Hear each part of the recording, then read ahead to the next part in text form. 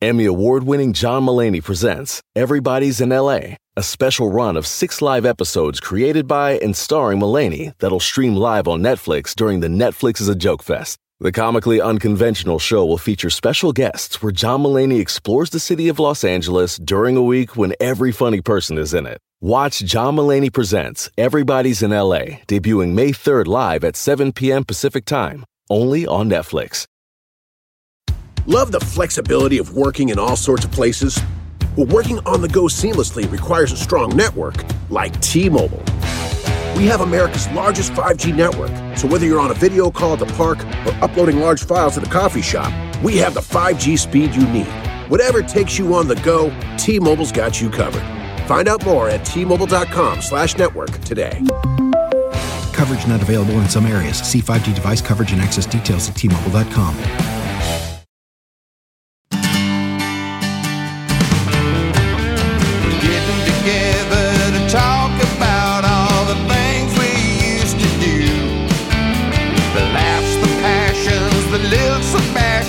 The pits we fell into, and we're putting it all in a podcast, then we'll send it up into the sky. We're calling it Parks and Recollection. Come on, little podcast, spread your wings and fly. Okay, welcome back to Parks and Recollection. Yay! Yeah. I am one of your hosts, Jim O'Hare, Gary, Larry, Jerry, Terry, even Barry. And who are you? I'm the other one of your hosts, but maybe, I don't know, maybe it should just be me. Just be you. Just be you. And you are... Greg Levine. Still a me. Not much has changed. Nothing has changed other than you're now a month into this baby situation. I'm a month into having I have a 1-month-old and a 2.5-year-old. And it's a lot. Yeah. I don't think I realized how easy one is, how easy a baby is until you have 2 kids now. But well, it was all hands on deck for one, and now you got to split. One's kid's doing the one thing. I think, I don't know, and I mean, some people have played doctors on television, so they think I'm a doctor. I suggest putting them in rooms and shutting the door and move on. Right. I didn't do it, but like we birthed you into the world. You've done your job. We're off duty now. We've saddled you with mortality. It's your turn to deal with it. I mean, this whole 3 meals a day, that seems like overkill. 3 meals a day. A baby has 8 to 9 to 10 meals a day. Well, so do I. What are we talking about? I'm so sorry. I'm sorry. I got no problem with that. You have second lunch and third dinner. Yes, you have to. You have to. So anyway, yes, it's wonderful to be out of the house, to be with other people. Even if it's me. Even if it's you. Then that's what I was going to say. I love my family, but it's also nice to get out of the house, and I settled for coming here with you. I get it. We are talking about Bowling for Votes. It was written by Katie Dippold, directed by Michael Trim, originally aired on January 26th, 2012, and it's going to guest star an amazing guy, Kevin Dorff, and people should stick around at the end of this episode because we have an amazing conversation with him. Great talk with Kevin. We laughed so hard. Kevin and I kind of a little bit of the same path of how this crazy business happened, and it was great. So you're definitely going to want to stick around for Kevin. So let's, Jim, if you can blurb the kind listener. I will blurb this. Leslie and Ben host a bowling night after receiving feedback about Leslie's campaign. Leslie chases one vote in particular, culminating in punches being thrown. Mm-hmm. April, Chris, and Jerry hold a competition to see who can raise the most funds. Ron and Ann are embarrassed by Tom's childlike bowling technique, in contrast to Ron's straightforward technique, of course, and Ann's absolutely terrible technique. So this is a fun episode, Jim. Oh my gosh. I mean, they're all fun episodes. This is a fun episode in also that Leslie's going to have a journey where maybe she doesn't really win, right? Where the victory is, it's not like she came up with this great solution to this problem and, oh my God, Leslie's cleverness. It's more she had this dogged attempt to like make this person like her. And at the expense of everything else. Yes, and it doesn't go great. It doesn't go great. And that's okay. In fact, maybe she finds a backbone or a grit she didn't know she had in the fight for her campaign. But I love that, and I also thought we should talk about it. One of our notes here is that the inspiration for this story came from the concept in politics called the beer question. Where it's a thought experiment. It's attempting to, you're measuring likability and authenticity by asking voters if they like to get a beer with that politician. And now when you think and you hear that, like, oh, there's been all these great moments. I think to the 2008 and 2012 elections, both times where maybe there was a sense that people thought that was John McCain or Barack Obama more likable? Were they more folksy? And could I chat with them? And, that idea, like, could you imagine getting a beer with that person? And there have been beer summits at the White House when a president or someone stepped in it or two people, whatever, come over, let's have a beer and hash it out. And so that idea of would you like to get a beer with that politician is kind of what started this. And instead of a beer, it's would you go bowling with that person? Yeah. Well, focus groups have been around forever. Right. They just have. And it is a great way. Now, of course, Leslie, she could hear 1 million wonderful things. Right. And it won't matter. Right. Because if one person has one little negative, that's where we're going. Yeah. There's a great Seinfeld episode where someone says to Elaine, calls her big head. Oh, you have a big head. And then that just sticks with her yes. the whole time. And they're like, why do you even care? You don't even like the guy, right? But it's like that thought just stays with you. Yeah, I get it. Another Nope's notes is that one focus group participant calls Leslie Knope, quote, aggressively short. Yes. In truth, Leslie and Amy are 5'2", making her only 2 inches shorter than the average American woman. I never think of Amy as being, I think of her as a tiny woman. Okay. But I never really thought of her as short, and I guess she is. Well, she is only 2 inches shorter than the average American woman. But 2 inches is 2 inches. 2 inches. Yeah. Well, how many times do you wish? I don't want you to. 2 inches. I don't want you. I know what you're thinking, and I just don't want you to go there. Yeah. And if you don't move along, I will. So you do you. Great.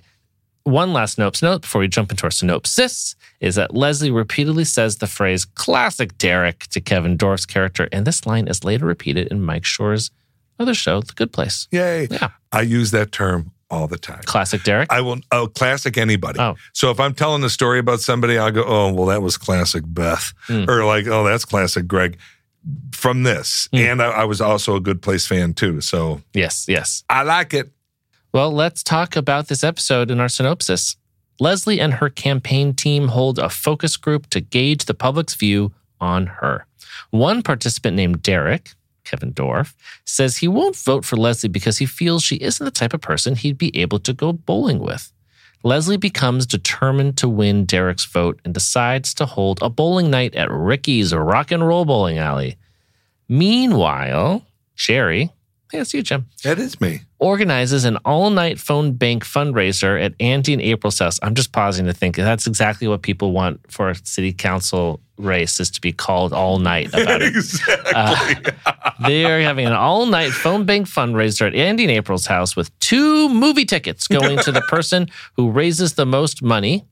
Chris wants to win the fundraiser so he can take his girlfriend, Jerry's daughter, Millie, out, while April wants to win in order to dampen the overly cheerful Chris.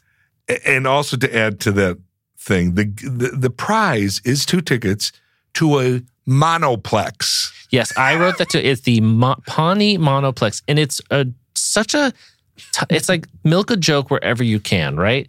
It's no one calls out the fact that it's a monoplex, but it's the Pawnee Monoplex, and Jerry says it with such glee. Oh, so happy. Like, wow. Yeah. Look what's happening here. But it's also crazy that Chris is blown away by the prize. I mean, it's just 2 free movie passes. How cheap is Chris that he wants to win so he can use them for a date? Yeah, that's... Like, what's he doing when he isn't winning free movie tickets? Where is he taking Millie? Yeah, do we think Chris is wealthy? Do we have any idea if... He's probably spent so much money on his Bumbleflex and pills or and all this stuff. And the thing he's hanging from and yeah. He probably, and his special shoes and all that kind of stuff. No, he needs like a GoFundMe to take his girlfriend out. Yeah, because he's overly excited about 2 tickets to the monoplex. Yes. I can take Millicent Gergich out. And, I mean, this is a fun time. This must have been fun for you on set. These are some of my favorite. Whenever we're all together, I would always say my favorite, because they were more consistent, was anything in the conference room. Put us in the conference room. It meant, because remember, when we're shooting these, the audience is seeing the final product. We're in there for hours. Mm-hmm. We're in there. You're doing take after take, and then ideas, and this one wants to do this, and this one, and then we do the fun runs, and so you're in there for hours. I love that kind of stuff. So here we are in April and Andy's house. And technically Ben's too, right? Ben is living there. Ben is living there too, which is just a nightmare. And Champion. And Champion. We have Champion in this episode too. God bless Champion. So these are my favorite type of days because it's going to be a lot of sitting around, a lot of laughing, a lot of telling stories. And Rob was in this. Rob is a great storyteller. He's been around. He's seen it all. So these are kind of my favorite days. And, when you get to hang with Pratt all day, you never know what's coming out of that mouth in the best way possible. Yeah. Because that's, he is truly some of my favorite days. Well, it's a great storyline, and there's more to come from it. But let's jump back to the A story. We're talking about focus groups, and it is so fun to see Leslie's frustration. Right? You don't often get to see this version of her, dogged, like, I can do this, but she's got this frustration, and it eats away at her, and it will cause her to reject the great advice she gets numerous times from her campaign manager / lover, Ben Wyatt. And she just wants this guy to like her. At all costs. That's a great point. Meaning all these other voters don't matter. And Ben will say that at some point in the episode to be like, you're focused, they use the analogy of the bowling pins that she wants to knock down these pins. And Ben says, you're focusing on this one pin and at the cost of all these other ones. Exactly. Right? And it's a good point that she kind of lost the forest for the trees. Let me ask you a question, just because it hit my mind and I wrote down a note for it. And this might be something you're not aware of, or you don't know how it all went. Okay. When Parks... Did they do a focus group on Parks? Did they put it out to people to get, because in showbiz, there's this term, the Q rating. Mm-hmm. Like actors get Q ratings. And people hold a button, and as they're watching something, they go higher or lower with their interest or who they think is interesting or whatever. Do you know, was there a Parks and Rec focus group? I think there was. I think they, at the time, I don't know the details of it, but I remember at the time, I think they tested every pilot that they would make, the networks would. Right. I don't know about that, but it's reminding me that I remember hearing that NBC conducted a test screening for the pilot of Friends, and the episode received an audience score of like 41 out of 100. Whoa, that ain't good. Yes, and people were saying that the audience was saying that the characters were smug or superficial. They called them things like self-absorbed, and that the Central Perk coffee house setting was, quote, confusing. Oh. But then how does it go from a 41 to getting on the air?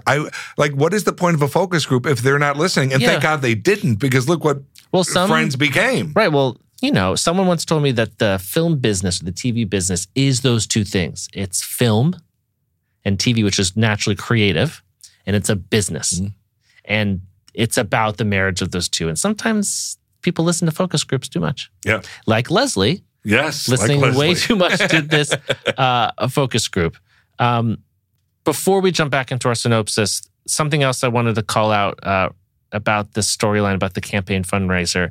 Jim, we rarely get to see Jerry in charge. How shocking is that? In fact, I'm remembering the last time I feel like Jerry was truly in charge was when there was that presentation where the projector doesn't work and you bend over and you split your pants. Anytime Jerry also directed by Mike Trim, who directed this episode.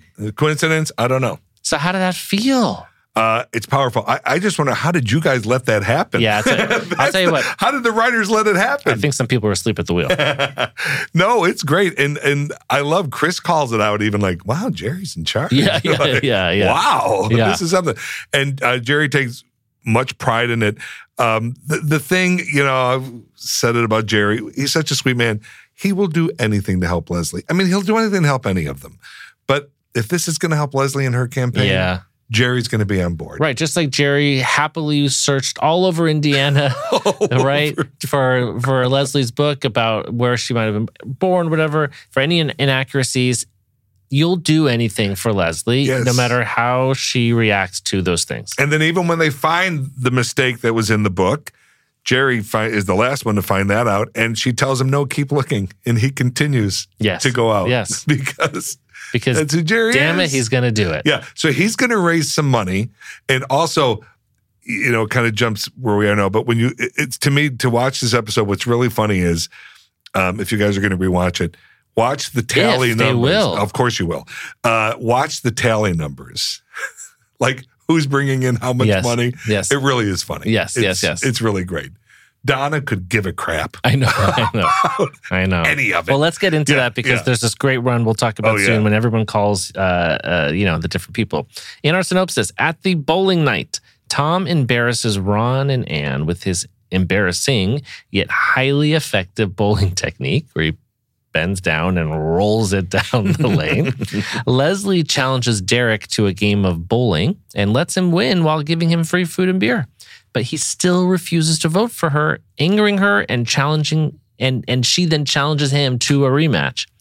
Chris announces that he is going to ask Millie to move in with him, but Jerry privately reveals to everyone that Millie is planning to end the relationship. Ooh. Yeah. Jerry knew the dirt. He knew what was going on. And you rarely get to see that from Jerry too, where he's not just in charge, but in fact, he holds the secret. It's normally just the opposite. Right. He doesn't know what's happening around him. he holds the comedy game that turns this episode, which is so fun. You have to remember, in my opinion, the Gergiches are a very tight family. Mm-hmm. Just tight. I mean, they have breakfast together. They sing songs together at the breakfast table that would make you want to vomit. But this is who they are. And I think those kids love their parents, and I think they discuss everything. Yeah. And so Jerry wants everyone to be happy. He doesn't want Chris's heart to be broken, but also this is his daughter.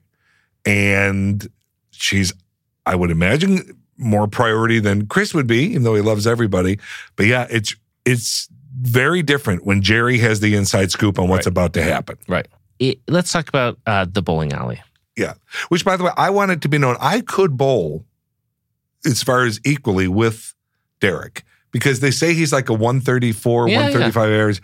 I think that's me. Oh. I don't bowl often. Are we going bowling after this? No, I think it would be bad. Okay. Though I did win a trophy once for getting a 218. Of course, I was like 14 years old. Wow. It was just one of those days where I could have thrown it anywhere and it would have gone in. Right. It's like some days I golf. It wasn't you, it was the ball. Exactly. Some days you golf and you're like, wow, that thing went in the air. How'd that happen? Right. And it's what keeps you playing golf. Well, good for you. Good for me. But a 218 and a little trophy, third place for something. But yeah, in general, I could bowl equally with Derek. We're equally horrible bowlers. Okay, yes. You're just fine. Yes, well.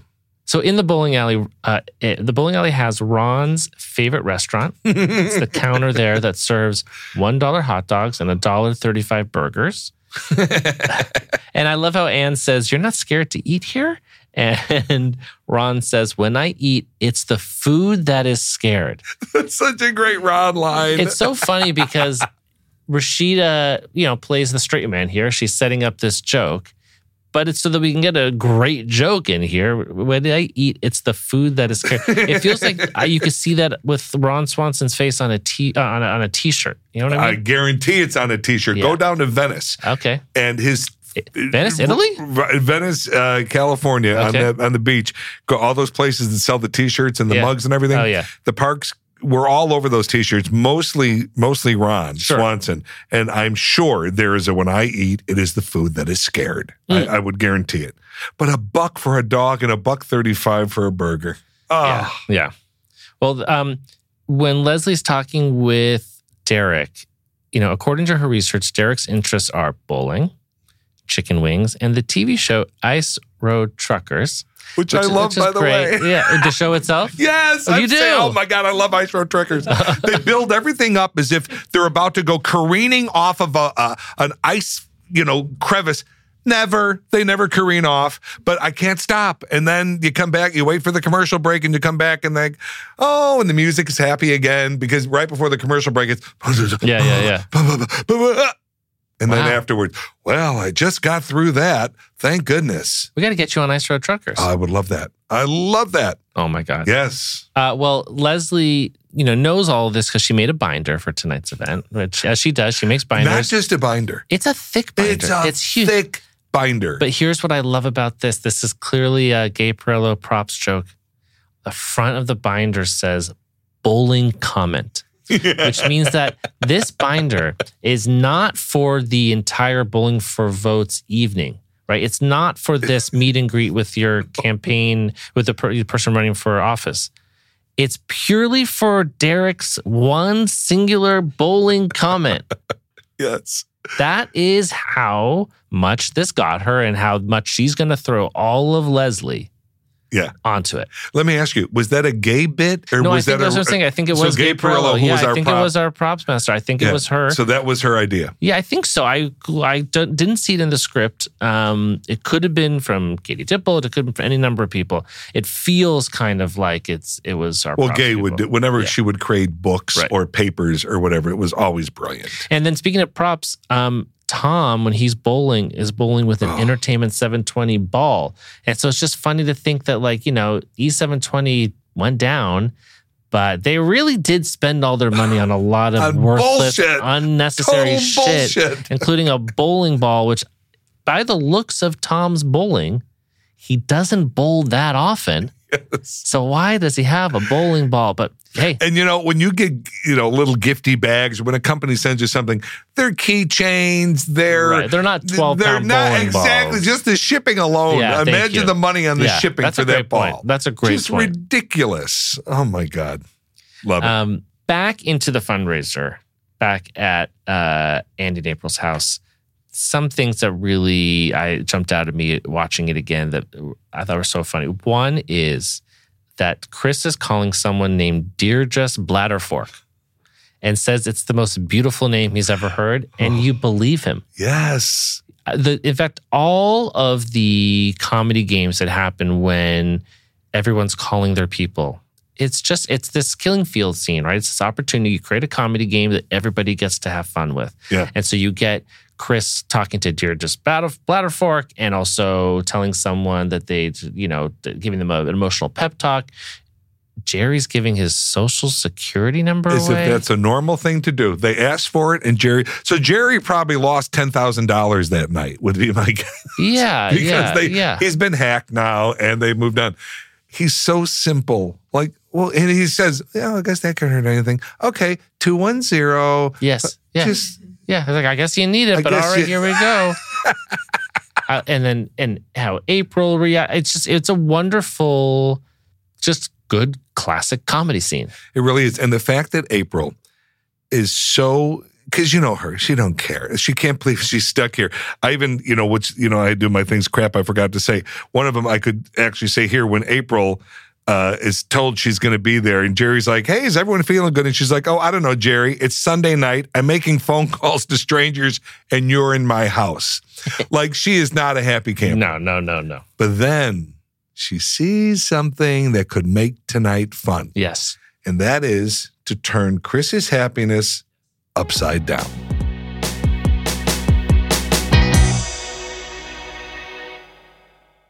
Emmy award-winning John Mulaney presents Everybody's in L.A., a special run of 6 live episodes created by and starring Mulaney that'll stream live on Netflix during the Netflix is a Joke Fest. The comically unconventional show will feature special guests where John Mulaney explores the city of Los Angeles during a week when every funny person is in it. Watch John Mulaney Presents Everybody's in L.A., debuting May 3rd live at 7 p.m. Pacific Time, only on Netflix.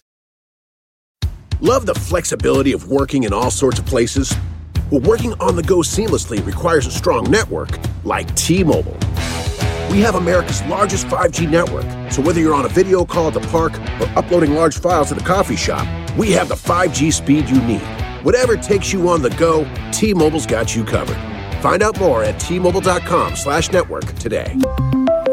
Coverage not available in some areas. See 5G device coverage and access details at T-Mobile.com.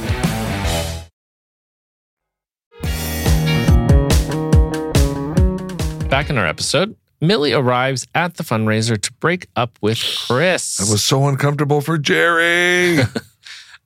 Yeah, still seems to be uncomfortable for you. Yes. Leslie wins the rematch against Derek, and then an angry Derek calls Leslie a bitch, resulting in Ben throwing a punch and knocking Derek to the ground. A smitten Leslie kisses Ben over a bloody Derek, which a newspaper photographer takes a picture.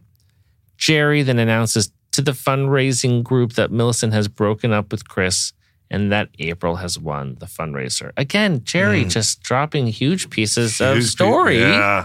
A 1-2 punch. But when Jerry is telling, before he's revealed to anybody and he's trying to get rid of Chris to go out, it's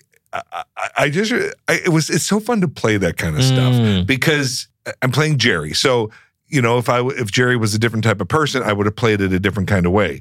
But Jerry You are a capital A actor. Capital A, baby. Capital A.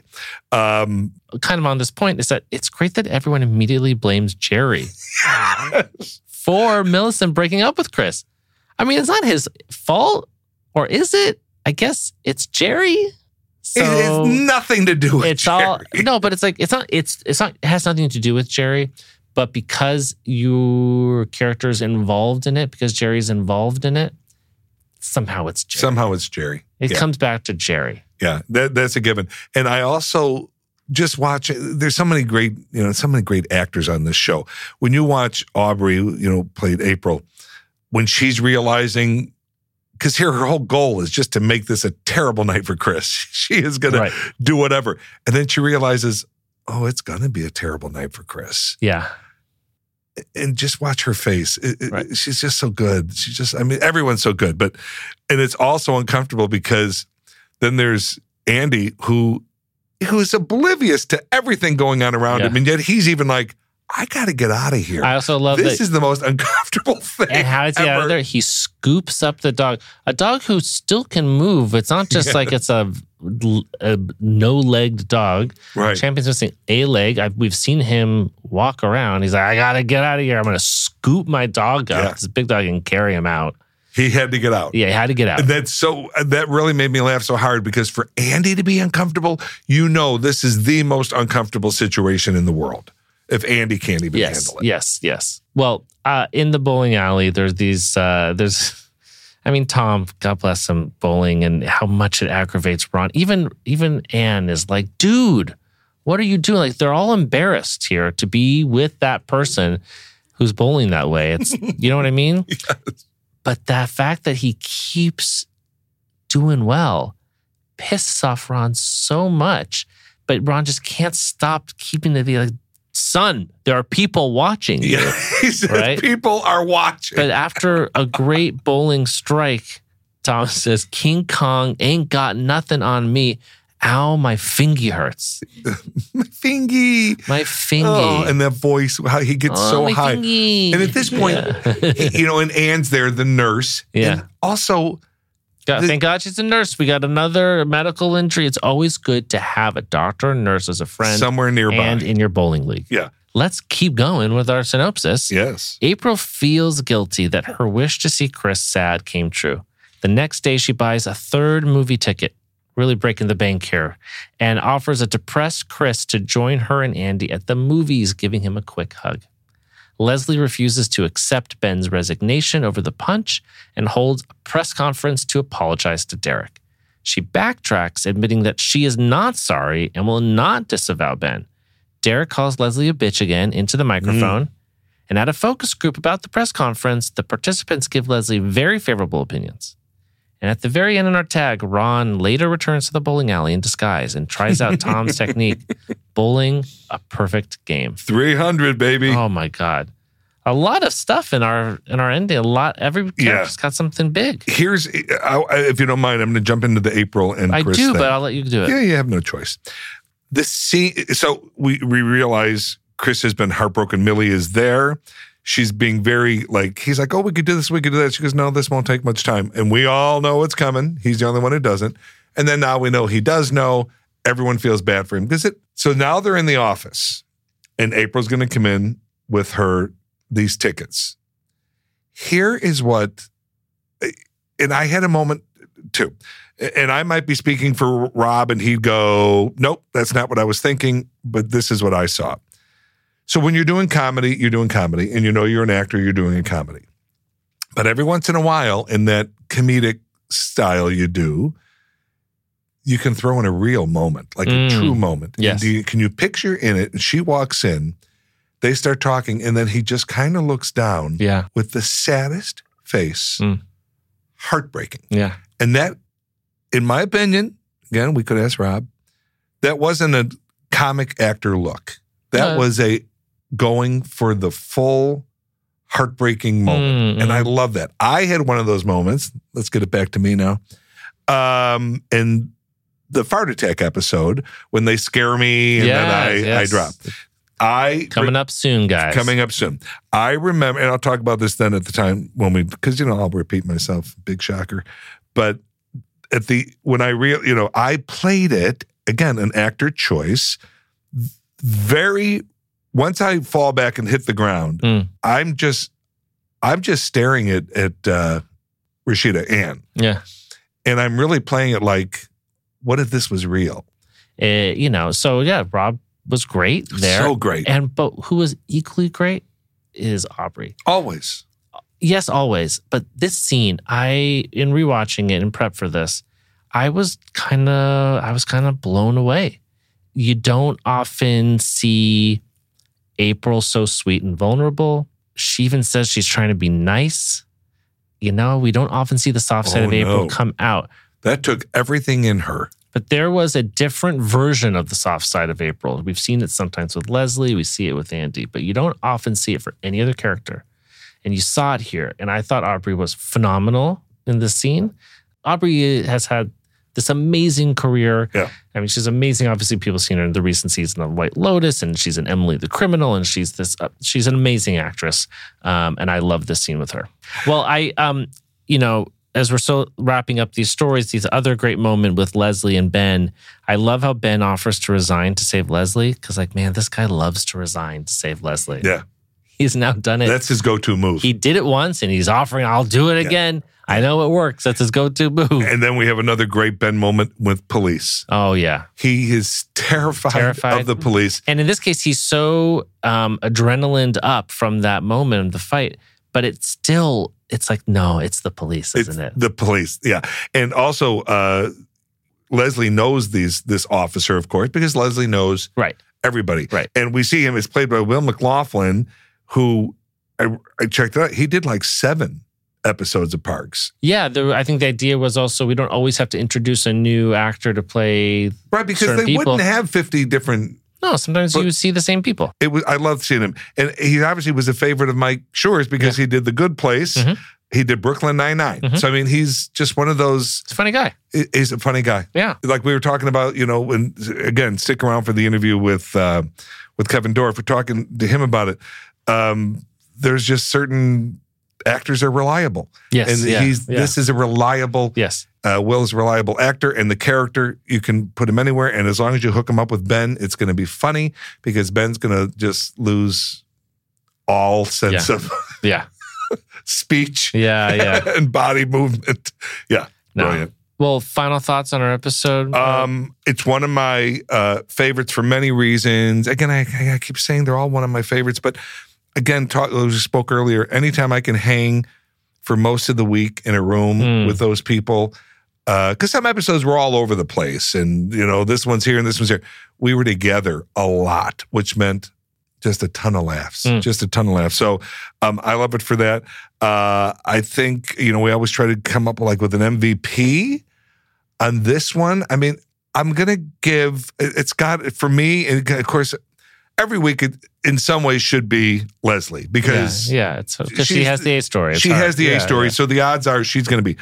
But you got to give April an MVP this week. Yeah, I know. I just think you got to give April. Mine. Yeah. Well, we can agree sometimes. Yeah. It's uncomfortable. And Kevin Dorff, frankly, and now that we don't usually do that for our MVP. It's usually one of our lead casts. Yeah. But my reason is tied into my final thoughts on the ep and the MVP, and I you should all stick around and listen to our interview with Kevin because you don't often see this style of storyline we talked about with Leslie. You don't often see her not win. You don't see her get so frustrated that it really does take her over in a way that feels not like the Leslie we've come to know.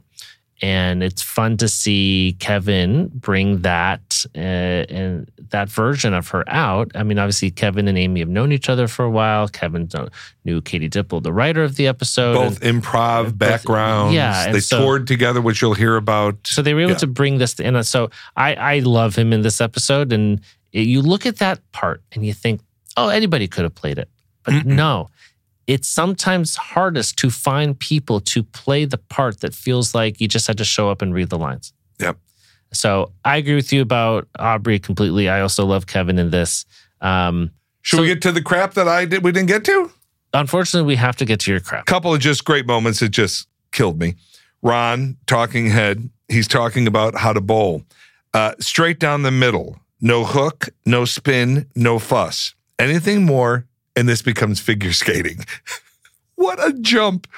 Anything more, and this becomes figure skating. Yeah, well, he has strong thoughts clearly on what sports in the Olympics are worthy of medals and which ones aren't. Yes. And also, it begins in the very beginning of the episode, and it kind of runs through half. Leslie being obsessed that she's a good bowler, and everybody should go to Ron to find out. So I want to say that I remember that joke coming in the writer's room where ask Ron.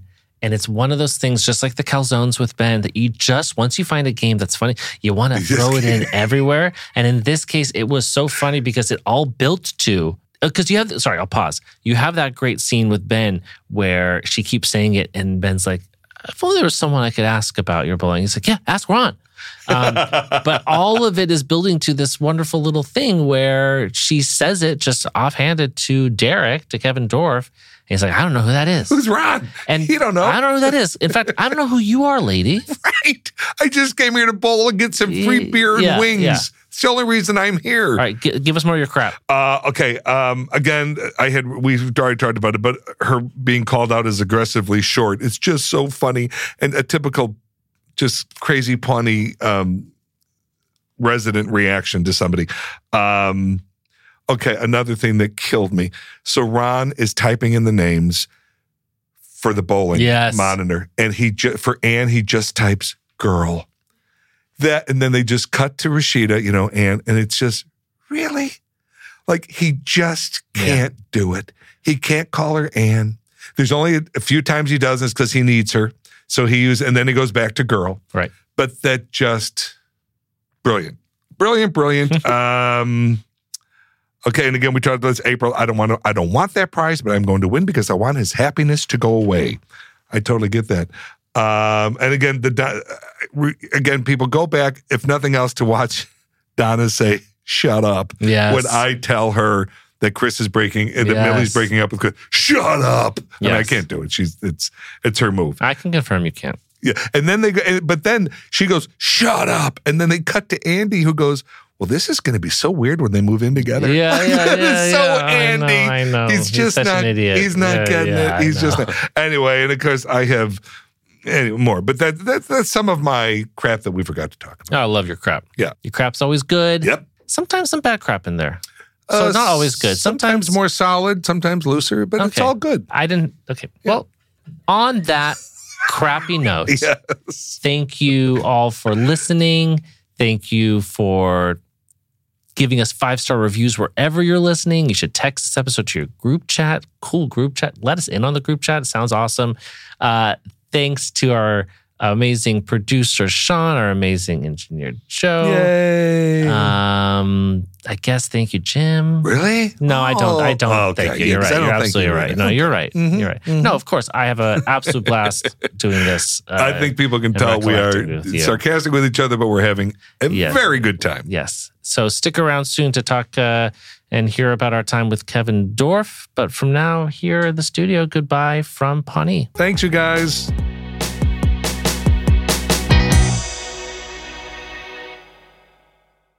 Love the flexibility of working in all sorts of places?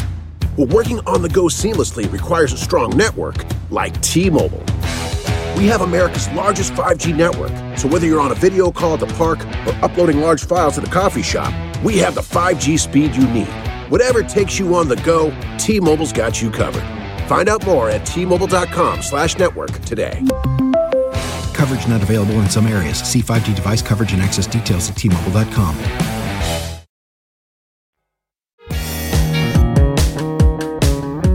Okay, you guys are really excited because two things. It's not just Zoom, because Zoom is the world these days, but we have in person sitting right across from me right now, the amazing, the writer, the actor, the comedian, the wonderful, also from Chicago, which makes him one of the greatest people in the whole world, Kevin Dorff. Kevin, how are you? Very good. Thank you. Thank the you so introduction. much. Yeah, well, they wrote most of it out. But we're so happy you're here.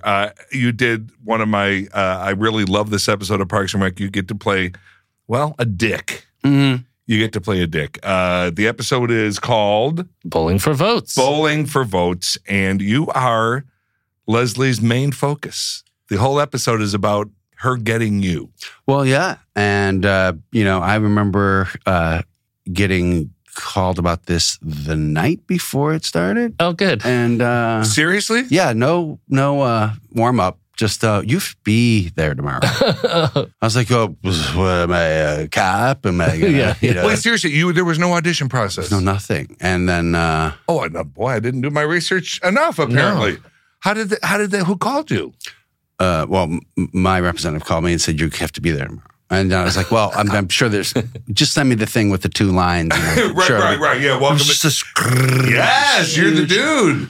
Okay, this is how it works. So had you auditioned for Parks before that? They knew I had. Okay, so they had known what you were going to bring. Because I tell you, that's shocking to get that big of a role with just an offer the night before. I think more of a tale hangs by this than we know. I really do. I don't understand because I didn't work on the show. Right. I'm just an actor. Yeah. There But might I have had been done something. a year or two previously. I had done a work session with Amy. Right, for Parks. For Parks. Right. And I thought I could have gone very well. And did not end up working on that particular part. Do you But remember what the still part went was? well. Are you allowed Yeah. to talk about that? A police officer who had taken a shine to Amy. Yes. Yes. We all know who that is. Yes. Yeah. And it went to someone else. And Yes, I did go to someone else. Yes. And and then out of nowhere, the part you were born to play came to you. Yeah. I think I was born to play the first one. You would have been great in that part. Well, I think Dan Gore said it best when he said, "You were good, but the problem with you is you seem like you have a shot with her." Oh, that's interesting. What a kind soul, Dan. What a Moore. kind Yeah. soul. Dan and I worked on Conan for quite a few years. Yes. Well, Very I had friendly. I didn't know that they did work sessions for casting some of the Well, parts. for certain on Parks. roles, I had no idea. For certain roles where you want to see if it's not just the talent, but the chemistry and the vibe, and just Yeah, it makes perfect sense. I've been in work sessions for things I've been up for. I get everything I audition for though, but okay, and then a long pause. Yeah. As every casting director is out there going, "What a liar! What a This liar!" is the most uncomfortable topic. I hope I've done it. really. I hope I've put it in there. No, it's good to to make everyone sweat It's because good to break the seal now. this is a real nightmare when you think you're doing good. I mean, I'm just talking. This is just me here, but I felt like, wow, this really went good. I mean, eyeballs are on me. It's about 9 pairs of eyeballs in that room, and it's the brain trust of the show, and you're acting, and you feel like you're in a theater and it works, and you actually kind of do have a bit of an audience, but they're reacting to what you're doing. You're like, you can't ask for, your job, as you know, Jim, is like to just audition. That's your actual job. That's what and we then do. sometimes you get to be paid as an actor. But I felt like that day or that particular time after that work session, I was like, that I did my job today. I performed. I was in a show. Yeah. Me and Amy were in a show today, and I felt great about that. And whatever came after that, I didn't work on that part, and that's disappointment. That that unmet expectation that lives inside you forever, Yeah. and you have to compensate for it somewhere. And the funny thing is. I'm watching, it's like, I think it was Monday Night Football, like the Bears were playing the Eagles, and I was watching it with Danny Pudi, and we're in my neighborhood, and I was like, hey, it's halftime. I just got an email. I got to leave. I have to be at work tomorrow. And Danny was like, have a great day. Really? Break a leg. I was like, you deal with this Bears situation? And I walked out of there, and I went back to my apartment. I started looking at what I had to do the next day.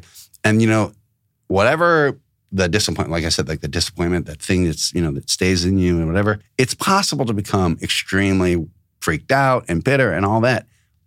But then something, and it doesn't have to be the same show or later that day or, in some literary way, like pay off. You could end up just doing some thing a day or two later that has nothing to do with it. And you suddenly feel very converted from that place into a good place because you're just back on stage, or you're back doing something you want to do with someone. But even acting. though it took, like you're saying, 18 months, whatever, when you get the call for this, you have to, because I've been down this road. It is such a compliment to just be given a call and said, is he available? Right, we want you. We want you, Right. Which means the work you did prior, the work they saw you do in that room did not go to waste. It was credited. It was credited. You were in their Right. in It was their part of the brains. long journey to get to this point, which is that it's hard to see that in the moment. In the moment, you cannot The moment, see all you see is the rejection, perhaps, but that in the long arc of that story, it winds up being a beginning. Those ideas, that very similar thing about, well, this is a long game here. This is inning 2 of a 25-inning game. Don't worry about it. Like that happens too. Mm-hmm. Like the competing thoughts are, oh, I'm in the wrong business. I'm going to throw myself off a bridge. But the other one is, whoa, take it easy. Like there's way more ball to be played here. Yes. Wow. So it's just those, no one wins. Yeah. It depending on the hour and the day. But in the end, like you just get to, sometimes you get a chance to, like I said, I don't know, like I keep saying the word convert, but what I really mean is like you suddenly reconfigure and suddenly you're very directed, or you feel really directed and motivated to go in and just act up a storm and enjoy it. Which I love. So we should jump back a little to say people know how you even got here. Theory section is over. Yeah, exactly. Sorry. No. But my most favorite part about you is that you are also a Chicago boy. Oh yeah. So how did it all start in Chicago for you? Oh, my original neighborhood is South Shore. I lived at 78th and Coles. This is just a block west of the beach or so, Rainbow Beach. Nice. And I lived on the southeast side, and I went to grade school there at a Catholic grade school across the street. And I lived next to a church, and it was very Everything you need right there. Well, kind of done. there. Yeah, really. yeah. I don't know why I left. Yeah. But my neighborhood was situated between a rail yard and a steel mill.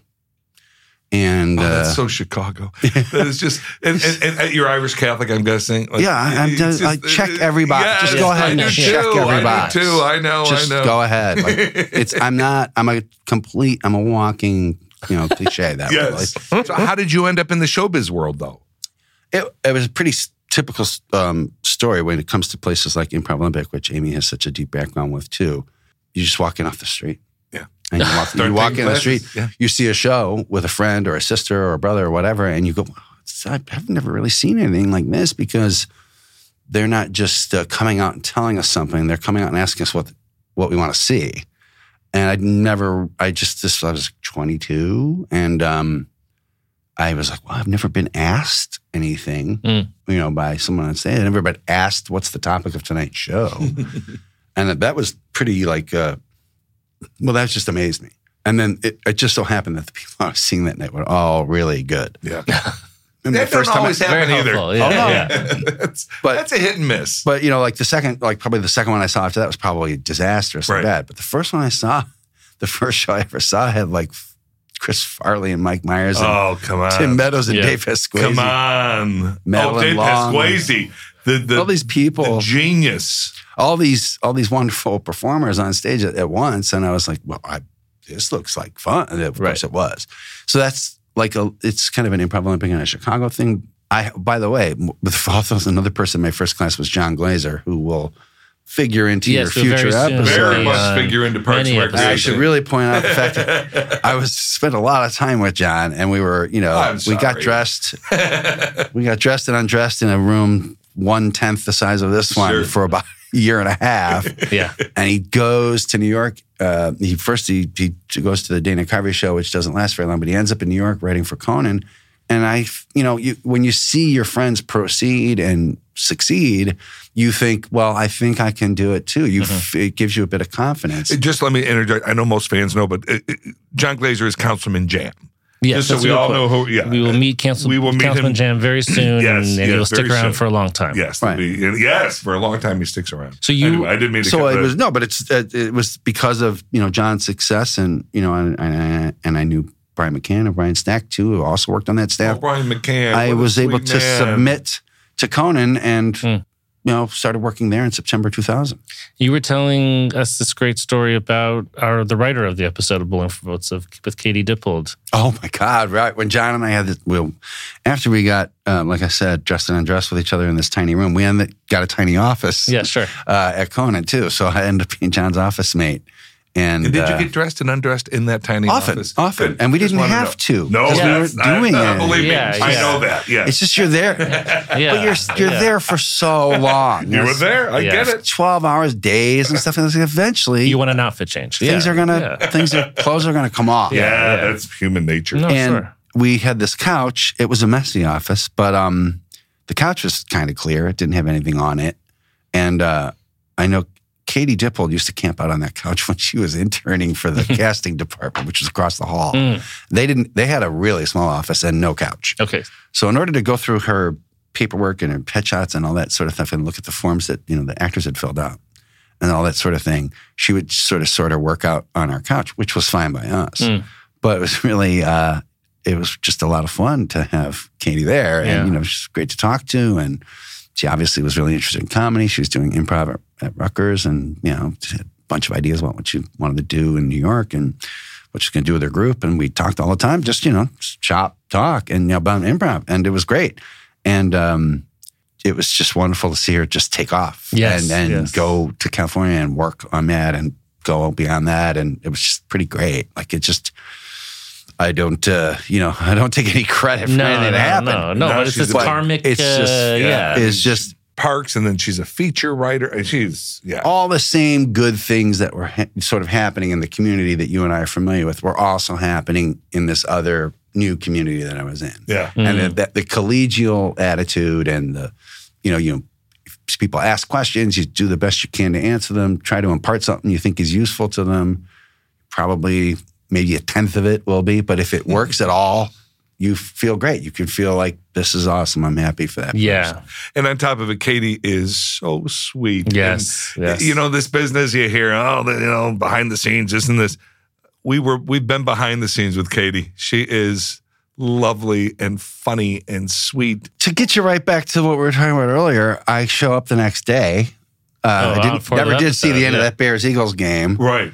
I show up the next day, and the first person I see is Katie. I'm like, oh, that's amazing. This is great. What is going on? What is happening? Because what am I supposed to do? Like you said, it's not 2 lines. No, this is the role. This is the role of the episode. Yeah, I had stuff to do. You had stuff to do. And she was, and now here it is, like, the young lady that sat on the couch is now about to give me some notes. Yeah. She's like, here, come sit on my couch. Happy about it. And it's about 10 years or so now, whatever it was, maybe 8 or 9 years or something. I'm like, all right, what am I doing here? And she just said, this is really just you, just being you. In other words, she's just like, you don't have to sound like anybody. You don't have to remind us of anyone. Like, we're not talking about any particular person. We're just talking about you. So, you go make it. One of the big questions, the big things I think a lot of people think about comedy in general is that TV comedy is improvised. They think, I had this naivete when I was younger. I thought, so the people are funny people and they come to set that day and they figure out what they're going to make and say. But that idea, I think, remains, especially we get that question about Parks and Rec because of the deep comedy bench and deep improv comedy bench that was the cast. So my question for you is, you're shooting this episode. It's you and Amy. It's two incredible improvisers. What was that like? And did magic? Do you remember? Did magic happen? Did new stuff come? What happened? Well, the script was of such a great quality. The other thing that there's more than two things, but one of the other things about the Chicago thing. This is a Harold Ramis line, but I loved it. I heard him say it once at a talk he was giving during the second season's 40th anniversary. So I love Chicago actors because they don't do anything more than what they're supposed to. And that was a kind of there's layers to everything Harold says. But what he meant is if they're supposed to, say, hey, stop, show me some ID or whatever when you're on the way to the club, they're not going to make a big deal out of it. Because they probably were a bouncer before they had the job. So they know how to do that. Hey, you kid, show me some ID. And then you're off and running. The action goes somewhere else. It's the Chicago actors work. They work at other jobs that aren't acting. They don't overdo it. And so that's a thing that was in my mind because there's tons to do, but on the other hand, it was already there. So for the direct answer to your question, I felt like we're pretty comfortable and pretty happy with what we had. And for us, I think the fun of it was finding, what kind of what kind of feeling could we get going? Two people who, by definition, do not know each other. It's tough circumstances for acting. It's very, in my opinion, it's difficult. It's a different proposition when people don't know each other because now they don't have anything to trade.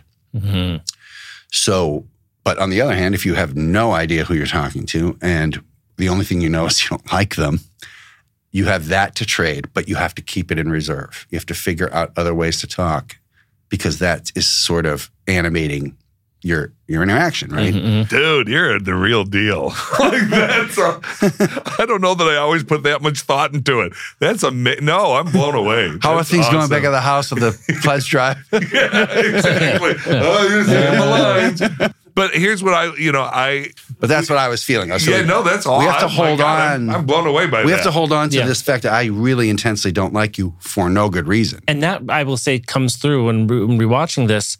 The plot is not much in that. It's just like two people with an energy who are dancing around each other who Amy really wants you to like her. And then you're like, I'm just my guy myself. I really don't have an interest in you.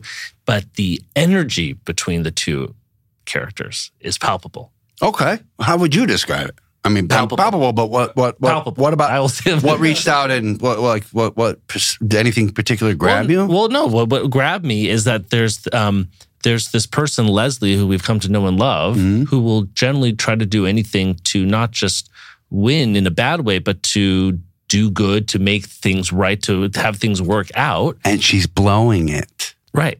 She's really blowing it. And that's why the second act break that happens in which it doesn't work out for her, which we don't often see things just not work. She rarely can't figure out the solution. And then Ben comes in and punches you. It's like, that's the only solution here is just this schoolyard, tumble. It was really fun because we don't normally get to see that side of Leslie. And that character brought that out. I think the really critical thing in that episode is what he says to her, was what Ben was when they talk. He's saying, you can't be this way. It's very much, it's sort of a voice of reason thing. But I think that's, in a way, Ben may at that point be suddenly wearing the little straw hat of the head audience member saying, that isn't how it works. People won't like you, and they won't have any reason. And by the way, that guy is free to do that. He's not a jerk. I don't think I'm a jerk. In fact, I think the opposite. I think I'm awesome. But me not liking her isn't something I feel embarrassed or ashamed of.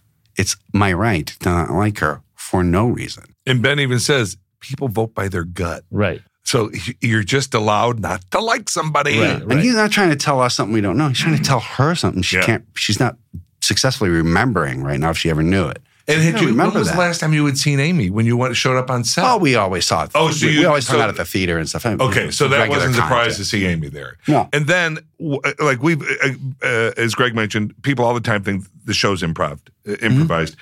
But we always say, I've heard, I almost said Leslie, Amy say it a million times in interviews. We've all said it.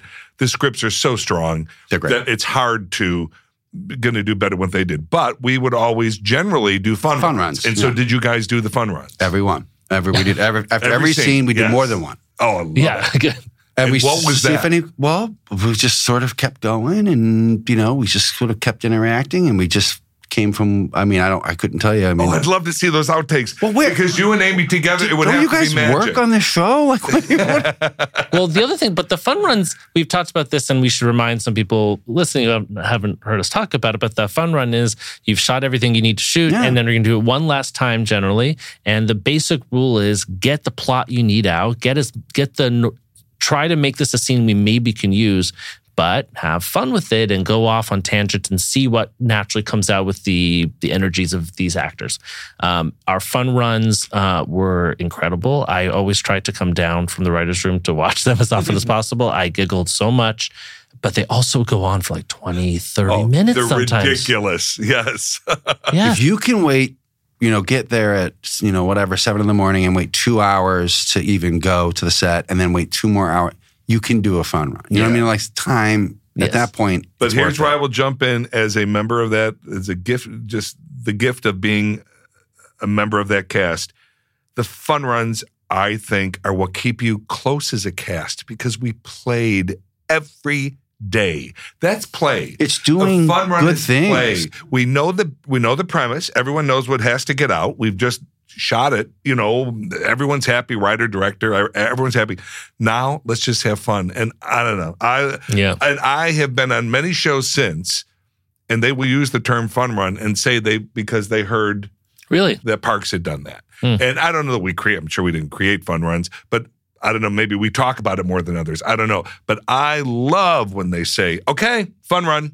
Yeah. Because, it's kind of like you're like a dog being let off the leash, right? Yes. Which is like, I have all this other energy that you're keeping from me, right? Because you're holding me and like, let me go. And let's say there's 3 or 4 or 9 people in the scene or whatever. So some people might interpret that as, let's beat this line or whatever. Let's beat that joke. Not really. Not for me anyway. I'm not interested in beating the script. I want to maybe if we're doing that and having a fun run, I'm like, I want to stay with that, but I'll see if I can find anything I didn't see before. That's what it's about, finding. Yeah. I never once thought, I can do better than this script. Oh, dear God. I think if you set out to do that... And you never could, Jim. Believe me. I won't even pretend. You batted 1,000. Yeah. That is one thing. I've said this 1,000 times. You'll hear it 1,000 times more. I would leave every table read.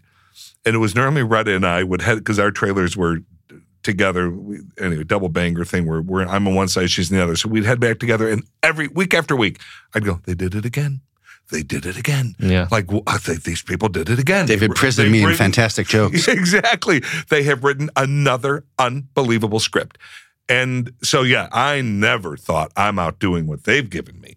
I just think it's great to have people who have trained in that world. Yes. And we play off of each other and we laugh together. It creates such camaraderie. And I think it brought, I don't know, I could go on about this all day. I think the fun run is a very wonderful thing. And I think it keeps people tight as a cast. And you were there a lot more than I was. And it probably added a lot of time to your time there and maybe got you home a little later than you wanted to. Some nights. Me and Glazer would get out of that office at Conan at, 11:30 or whatever, 12:30 sometimes. And maybe no one's really out and maybe nothing's really happening. And all you have to do is go to bed and try to key down in the next 2 or 3 hours so you can come back tomorrow.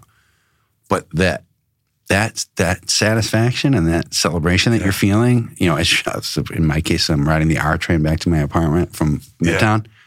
It's just the best. But people are like, I'm just going to head home.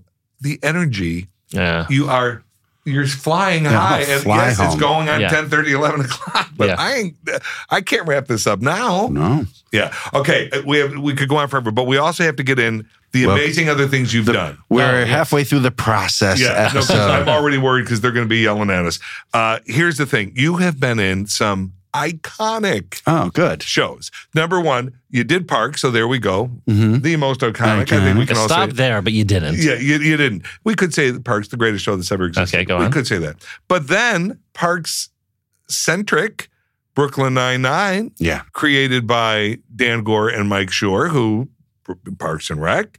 You did Superior Donuts, which we have a lot in common. I've done a Superior Donuts. You did a Veep. I've done a Veep. No, Brooklyn Nine-Nine. I did too. I don't know. Anyway, I don't know why Jim had to create this. I know this really is just about to brag about myself. No, but we is have there anything else on your resume we haven't? Arrested Development, 30 Rock, The Office, Delocated. I feel like I could kvel about my credits a lot because I'm fine with it. It's because of the friends.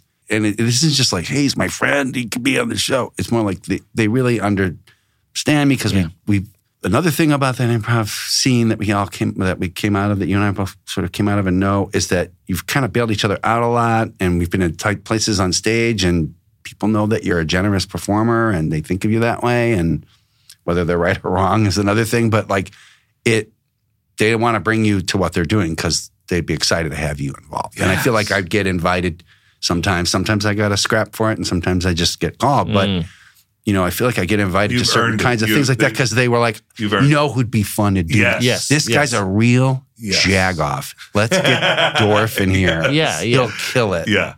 I love that because I love that, every once in a while I get those calls too. It's a huge compliment. Yeah. But you've also done, and this is your whole life now will be this, you've done a Mandalorian. I was pleased to do it, and I was thrilled to work with Jon Favreau, who was in my first ever improv class in Chicago boy, of course. And we've known each other an awful long time. And there's funny stuff about just doing that episode, but the best was being home months later and getting a text from someone I hadn't heard from in a while, a Chicago person. Yeah. Hey, it's 12:30, what's going on? It's like 2:30 in Chicago in the morning. What's this about? Yeah, what? You're the first Imperial officer in the history of the Star Wars canon with a Chicago accent. Oh. That's great. That's great. That was pretty satisfying.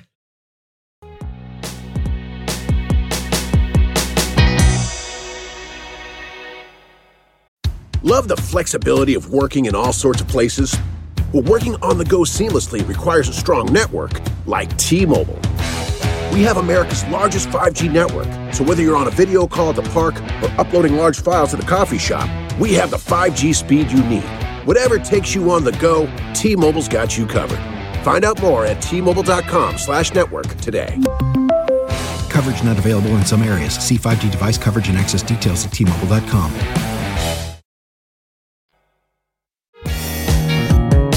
I want to say before, unfortunately, we're going to have to say goodbye forever.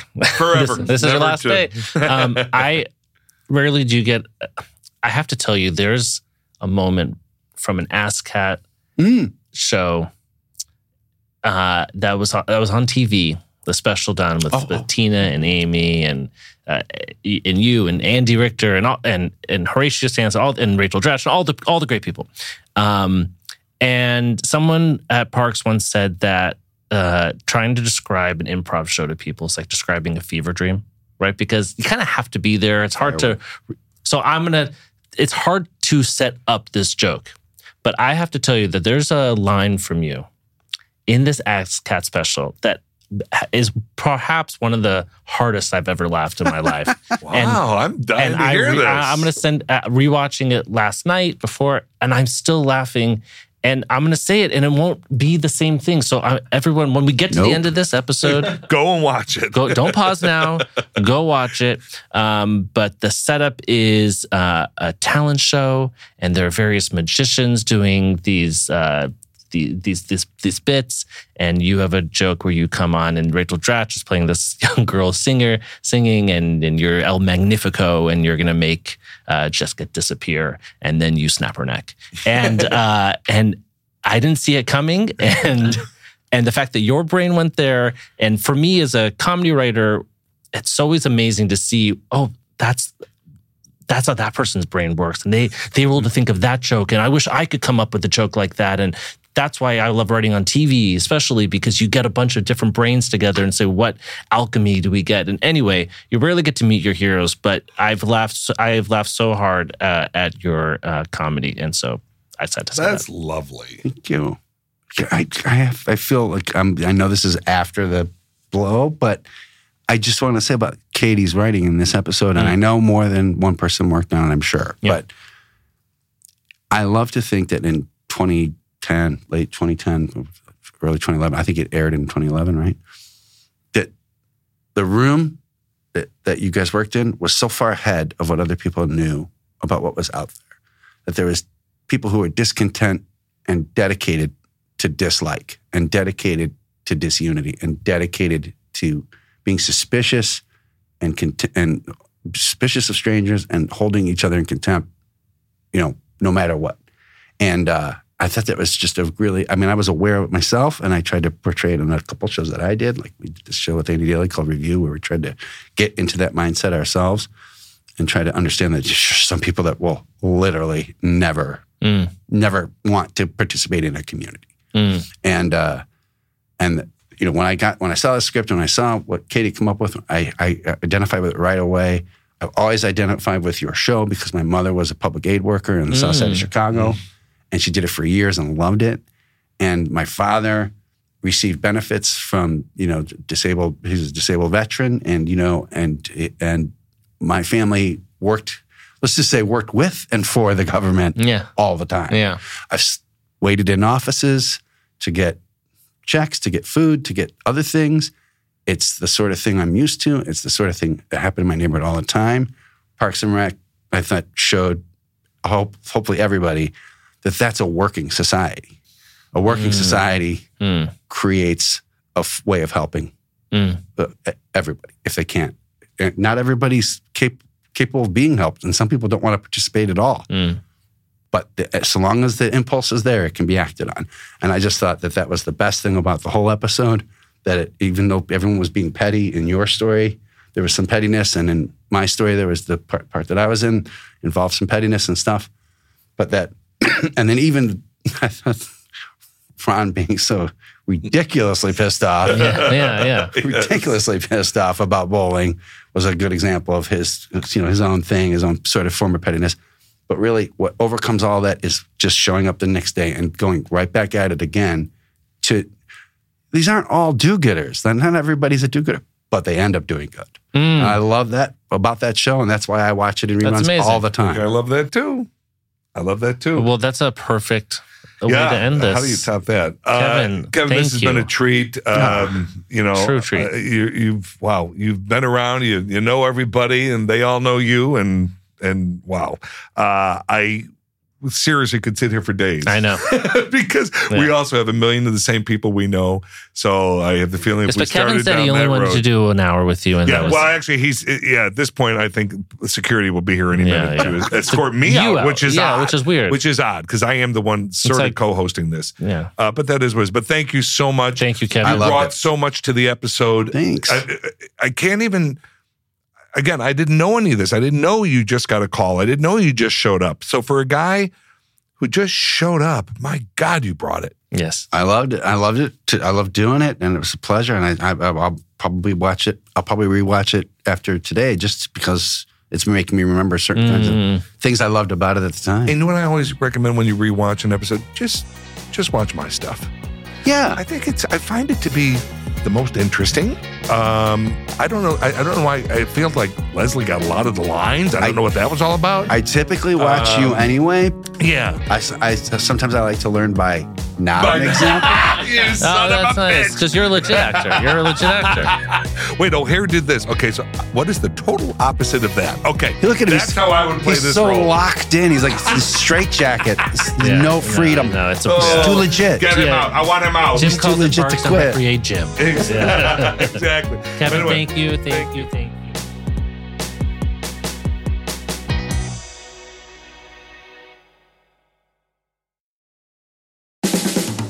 This has been a Team Coco production.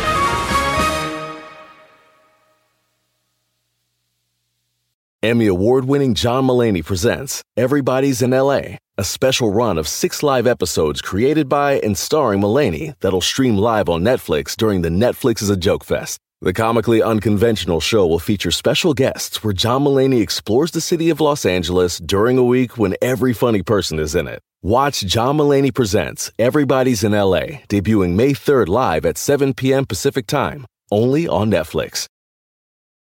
Love the flexibility of working in all sorts of places? Well, working on the go seamlessly requires a strong network like T-Mobile. We have America's largest 5G network, so whether you're on a video call at the park or uploading large files at a coffee shop, we have the 5G speed you need. Whatever takes you on the go, T-Mobile's got you covered. Find out more at T-Mobile.com/network today.